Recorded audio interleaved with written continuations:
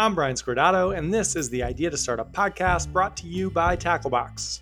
We accelerate ideas into real companies through the Tacklebox membership, and we think through startup strategy every Wednesday on the Idea to Startup podcast. You're here because you're thinking about an idea, or you're ready to launch something, or you already launched something and you're running full steam ahead. We're here to help with the counterintuitive stuff. On to it. Today, we're going to kick off a series of episodes testing out an idea I am excited about in real time. Excited actually isn't the word. That's part of it, but there's something else here too. We're going to test out an idea I am emotionally invested in. I test out lots of ideas on the side to make sure the Tacklebox method is humming. I pick industries I'd like to learn a bit more about, and I search for a high-level problem, and then I go through our product. Lots of these make it to the pod, mostly when I'm proud of a punny name I came up with. I investigate ideas like an extended doggy daycare called Indiana Bones and a community for amateur paleontologists in the Midwest called also Indiana Bones. I'm always curious about these ideas, but my emotional investment is in the process, in Tacklebox, not in the idea itself, which makes it really easy to look objectively at 10 interviews with amateur paleontologists and say, there's nothing left here to dig in on, then laugh quietly to myself and move on. But when your emotional investment is in the idea or the customer or the idea of you starting that business, the process gets exponentially tougher. Humans are irrational and emotional, and building a system to keep that in check while you test out ideas like an objective scientist is tough. The second you have a rooting interest in the outcome of an experiment, it's not an experiment anymore because you'll look at the results through go after this anyway colored glasses. This makes the next few episodes even more fun and hopefully even more useful because I'm going to test out an idea that I give a crap about. I've been thinking about this idea for over 2 years. I've been subconsciously preparing to start it for years before that. When I used it as an offhand example in the pod a few weeks back, I got emails from people saying they wish the business existed because they desperately needed it, and my pulse got a little quicker. When I rooted around a bit and found a few somewhat competitive companies with solid messaging and a compelling customer persona, my heart had that familiar dropping feeling like I was on the dragon coaster at Rye Playland, the one that comes when you're invested in something. I was happy people were working on the business for sure, but I was secretly upset it wasn't me. I was feeling the irrational highs and lows and loss aversion and all the good emotional side dishes that come with a startup idea that you'd give up a bunch of stuff to start. Which is freaking perfect because that is probably how you feel about your idea. You likely aren't just messing around to learn the process. You're here to start a business you really, really want to work. Over these next few episodes, and I'm not totally sure how many there are going to be, we're going to chase down an idea live. Hopefully, it'll be useful if you're at the early stages. But also, this might be really useful if you've already dug yourself a bit of a hole. If you rushed ahead on an idea and something feels broken, maybe you've got a product and people aren't excited about it, or maybe you're trying to get emails from a social ad plus a landing page and no one is interested in what you're offering. Sometimes getting back to first principles is exactly what you need. Enough foreplay. Let's get to the idea. It is around chronic pain. As you might remember from other episodes, I've dealt with chronic pain for years, stemming from a basketball injury in 2017 when some freaking nincompoop clotheslined me in a corporate league. The injury was a severe concussion and grade 3 whiplash. Doctors described it as similar to what happens when you get in a T-bone car accident at high speed. I went through roughly 12 months of lying on a couch or a bed for 18 hours a day, followed by another 12 months of trying stuff to help with the pain. Dozens of doctors, the top head and neck and back specialists, and world-renowned neurologists.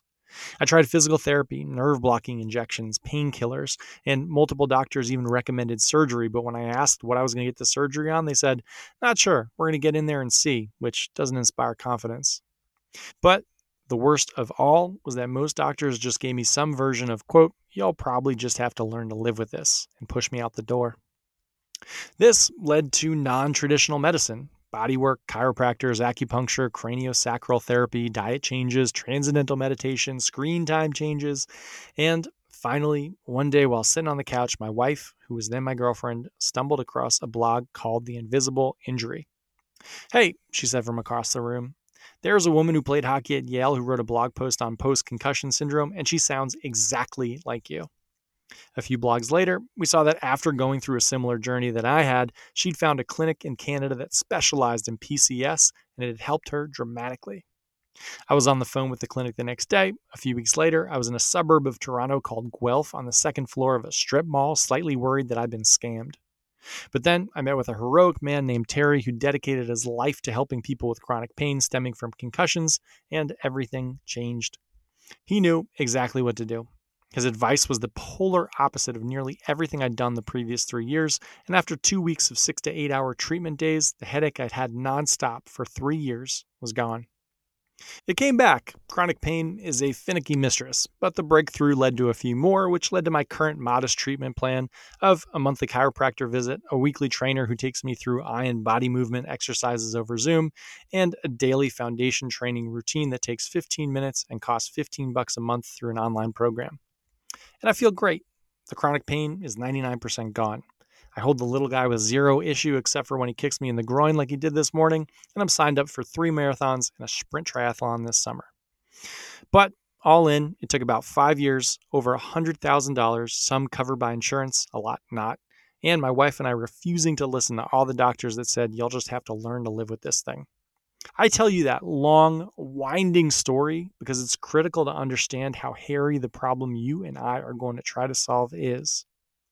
Somewhere between 18 and 35% of Americans suffer from daily chronic pain. A lot of it is back and neck. Another big chunk is arthritis. Cleveland Clinic's explanation as to why chronic pain isn't treated more effectively is, quote, many people with chronic pain don't know its cause and can't find a cure. And I get it. The experts I've spoken to over the years describe all the variables that need to be unwound to effectively treat the pain. The injury itself, the musculoskeletal damage, the nerve damage, the emotional damage, and the PTSD from years of pain. And when I see that the most common recommendations for people with chronic pain is to meditate, reduce stress, and join a chronic pain support group so that you can deal with this for the long term, I get that too. It's a hard problem to crack, and most people just aren't trying. But also, and I apologize for the language, and if you got kids in the car, throw some earmuffs on them. Fuck that. We've got to be able to do better than that. Take some pain meds and join a support group? Come on. Living with chronic pain is terrible. So, we're going to try. After a little smooth jazz. If you've got a startup idea and a full-time job and want to test out the former before you leave the latter, come and work with us. Apply at gettacklebox.com. Over 400 startups have tested and built ideas through our program, and those businesses are now collectively worth over $1 billion. Our program helps you prioritize and execute, and our members and me and the team keep you accountable and give you feedback along the way. Come build with us at gettacklebox.com. Back to it. Why this won't work, part 1. Build for people drinking iced coffee. Woo! We got a little pumped up there before the jazz, didn't we? That's a good thing. I'm a little hot under the collar for this idea, as I am sure you are about yours too. But the best way to start working on something, especially when you're excited, is to call out the reason it'll fail. As Charlie Munger says, it is way easier to avoid stupidity than to seek brilliance. So I'll start working on this idea by calling out the likely reason it's going to fail and building systems to avoid that. Although in reality, there are 2 reasons. These 2 reasons are responsible for 99% of the failed businesses we've worked with at Tacklebox, and we're going to go after each today. The first has to do with your customer. The second has to do with you. We'll start with the customer mistake because it's straightforward. Tricky, but straightforward. Customers can stay irrational much longer than you can stay solvent, which is a slightly fancy way of saying even if you build something for people that'll solve their problems, most people aren't going to care. Think about what you did today. It's probably pretty similar to what you did yesterday and a week ago and 6 years ago. Think about something that bothered you today. It probably bothered you a week ago and a month ago and a year ago. Nearly everyone acts this way about nearly everything. There are very few problems people are actually going to try and solve. Customers can stay irrational longer than you can stay solvent.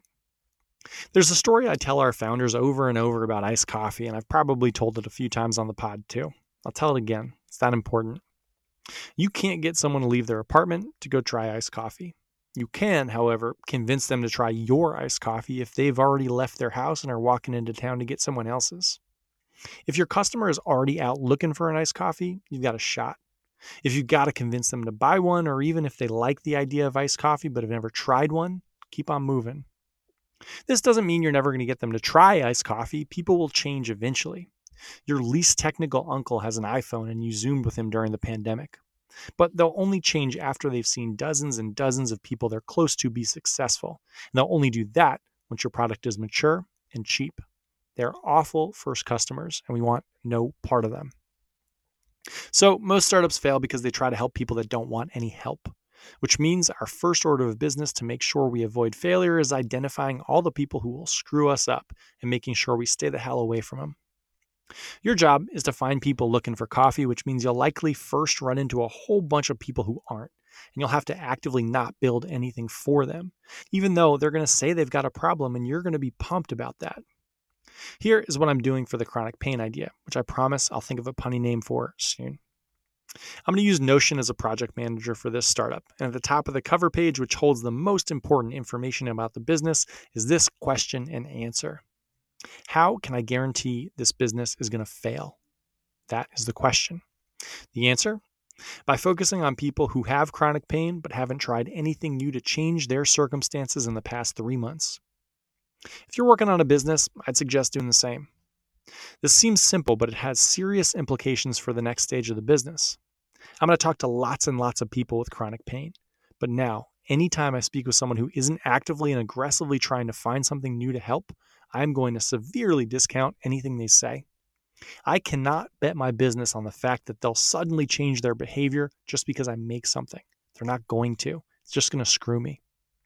The first stage of the business is searching for people actively trying to change and learning everything about those people. And when I meet someone who says, I haven't tried anything in years, but I think I would try this, I need to ignore that false positive no matter how excited I get about potentially being able to help someone. They aren't going to be the first customer. Life is about momentum. Either someone has momentum towards solving a problem or they don't. You can probably push a 100-pound tire if it's already rolling, but if it's standing still, build for people's past actions and you might build a business. Build for people's future intentions, and I guarantee you won't. People already drinking iced coffee are bust. Why this won't work, part 2. 2 tactics and a goldfish. The other reason an idea won't work is you don't build a system to give it a fair shake. Meaning you don't give this thing the time it deserves, and you don't do the internal work necessary to figure out how to lean into your strengths and build systems for your weaknesses. And since this pod is about me testing out a business, not you, I can't just shame you for your theoretical lack of a system. I've got to build one that makes sure I give this idea a fair shake on my end. Now, if you listen to the pod, you know I love a good system. Linguini, my co-pilot tied together by Zapier, runs a good chunk of my business. But for this startup idea, we're going to start from scratch in case you haven't gotten something working already. And we're going to start simple. Only 2 parts of the system today that we'll keep building as the weeks go on. It doesn't make sense to build something hard-coded before we know exactly what we're doing. The system has an overarching theme and 2 tactics that I want to go through today. We'll start with the theme, thrust and drag. A few weeks back, we had a podcast on thrust and drag. I'll put it in the show notes. The big takeaway was that everything in life depends on momentum, on continuous forward movement, and that most people don't understand how to design for that. People assume that the way to create momentum is to add things, to focus on the thrust. Usually, though, the best way to create momentum is the opposite, to reduce drag, to remove things. But either way, you won't get anywhere if you don't painstakingly plan and orchestrate thrust and drag to create momentum for whatever you're doing. The first tactic that falls under thrust and drag is the Goldfish cleanse. When you start working on a startup idea seriously, or really take on anything new in your life, the first thing you should do is make room for it. We are all goldfish. We've grown to the size of our bowls, thus the name of the cleanse. You haven't got any bandwidth, and saying you're going to wake up an hour earlier each day is not going to be sustainable. The business won't work if you don't design your life to support it properly, to work on the thing while you're well rested, when you aren't stressed, when you're happy to over-interview and over-edit cold emails, to over-invest in the early stuff. You need space for that, mental and on your calendar. So, step 1 is the swap, to drop one thing or a few things and to replace them with your startup. This will probably be hard. For me, it was. I've been working on a book. It's taking a lot of mental and calendar space, but I'm really excited about it. However, I've decided pursuing this startup idea takes precedence. So I'm not working on the book anymore, at least for a while. I have been doing that for about an hour or so a day. I've swapped that out with the chronic pain idea. That is the hard drag removal. The easier one is system driven. Look at the things you do that you don't want to do anymore and build a system to stop doing them. I'm pretty rigid on my internet and phone usage, but I've still got probably an extra hour a day to trim. So I downloaded an app called Freedom and built stricter lanes around when I can go on certain sites and use certain apps and even respond to non-critical text messages and emails. It is a great tool, and once the system was built, which took maybe 45 minutes, all this is out of my hands. Anything not additive is blocked. That will free an hour a day in the margins, which I'll start filling with 5-minute tasks for the idea, which we'll go over in a later episode. Your startup process will be an ebb and flow between uncomfortable stuff and exciting stuff, between lots of feedback and none. The early days are peaks and valleys, and the system makes your default state progress. The system makes sure you do the things you're supposed to do and avoid temptation. The second piece of the system that we're going to implement today is a weird one. I call it Journal of a Startup. One of my favorite books of all time is called Journal of a Novel by John Steinbeck. It's a journal he kept that took the form of a daily or multiple times a day letter to his editor. At the time, he was writing the book East of Eden, widely known as one of the great American novels. The journal was him venting each day. It was him talking through why he made certain decisions, talking about the traps he fell into and making sure he stayed on top of them, talking through character development and themes he should keep or drop. He was pushing himself to make bolder decisions while at the same time trying to take the pressure off himself so that he could write freely. He was reminding himself why he was writing this book in the first place. It was never meant to be published, but it's an incredible account. Ever since I read it maybe 5 years ago, I've done something similar whenever I start taking on a new, scary project. I make a journal of that thing, a daily letter to someone about why I'm making certain decisions. Sometimes I'll use prompts to get the ball rolling. Things like, what would I do if I were 15% more assertive? Or how would a great CEO handle this decision? Or how do I know if this customer I'm building for is actually out for a nice coffee? But usually, sitting down with 30 minutes and a blank page is all I need for my subconscious to spill out onto the page. The best work I've done has come directly from these sessions. Start your journal of a startup and write in it every day.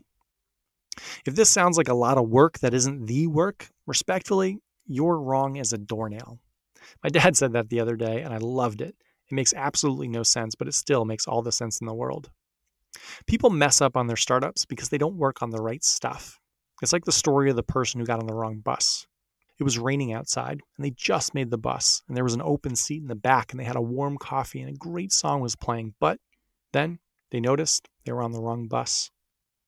The journal helps you notice when you're on the wrong bus. So, as I start up the chronic pain idea, I'll start tuning my thrust and drag system and kick off my journal of a chronic pain startup. And what exactly I'll do is what we'll end with today. Test an opinion. People start businesses because they think they've got an opinion that's worth something to someone. My opinion is, broadly, that the path to recovering from chronic pain is convoluted and terrible. That the only people who make it through to the other side have the capacity to go to dozens of doctors and try dozens of treatments, the flexibility to squeeze that into their life, and the means to pay for it all. That is a tiny subset of people in pain, which is why the number of people who suffer is so high. My belief is that I can do better. The first thing I want to do is toss my opinion into the real world and see how it holds up. I want to talk with tons of people suffering from chronic pain. I want to hear their stories, the progression from day one to the pain through today. I want to start building a map of types of pain and types of people and types of therapy so that I can start to narrow this down. I want their stories to fill in the gaps. Lots of people know they need a tight customer, so they try to start with a tight customer. But to get to that first customer, you need context. You need to speak with as many people as you can. The top of the funnel should be preposterously wide. You should not be precious with who you speak with to start. You'll winnow it down as you go. So before the next episode, I'm going to do 3 things. First, I'm going to reach out to that clinic in Toronto to see if they'll send an email to some of their patients asking if any are interested in chatting with me. Second, I'll email 50 friends and family, BCC'd, asking if any have chronic pain and would like to talk about it. And third, I'm going to ask you all, is anyone out there dealing with chronic pain? Shoot me an email at team@gettacklebox.com. That is step one. We'll build from there. I'll probably dig in a bit on the emails themselves and the process to manage scheduling and all that briefly next week, as well as the questions to ask and what I've heard so far.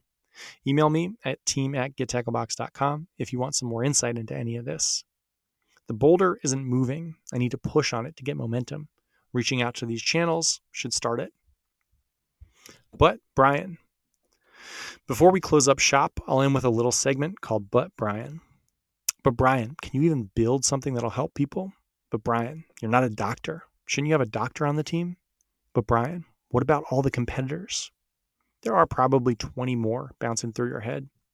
Each of these will come into play eventually, but the first step is hearing about the problem from real people who have it. Making any of these decisions before you've decided on a customer and the problem we're solving makes no sense. We'll get there, but not yet. Those aren't blockers till they're blockers. Learn about the problem and the customer first. The end. I am excited to jump into this. I'm passionate as hell about the idea. I'm scrolling through papers on CBT at 2 a.m. as I rock the little guy. I'm researching startups that have tried and failed and doctors that focus on helping the trickiest forms of chronic pain. I'm at the top of the funnel, and the view is beautiful. We'll dig in more on this, the process, the problem, the results over the next few episodes. We'll see where it goes, and I'll let you know as we do. Have a great week. This was the Idea to Startup podcast brought to you by Tacklebox. If you got a startup idea and a full-time job, head to gettacklebox.com and apply to flesh it out with us.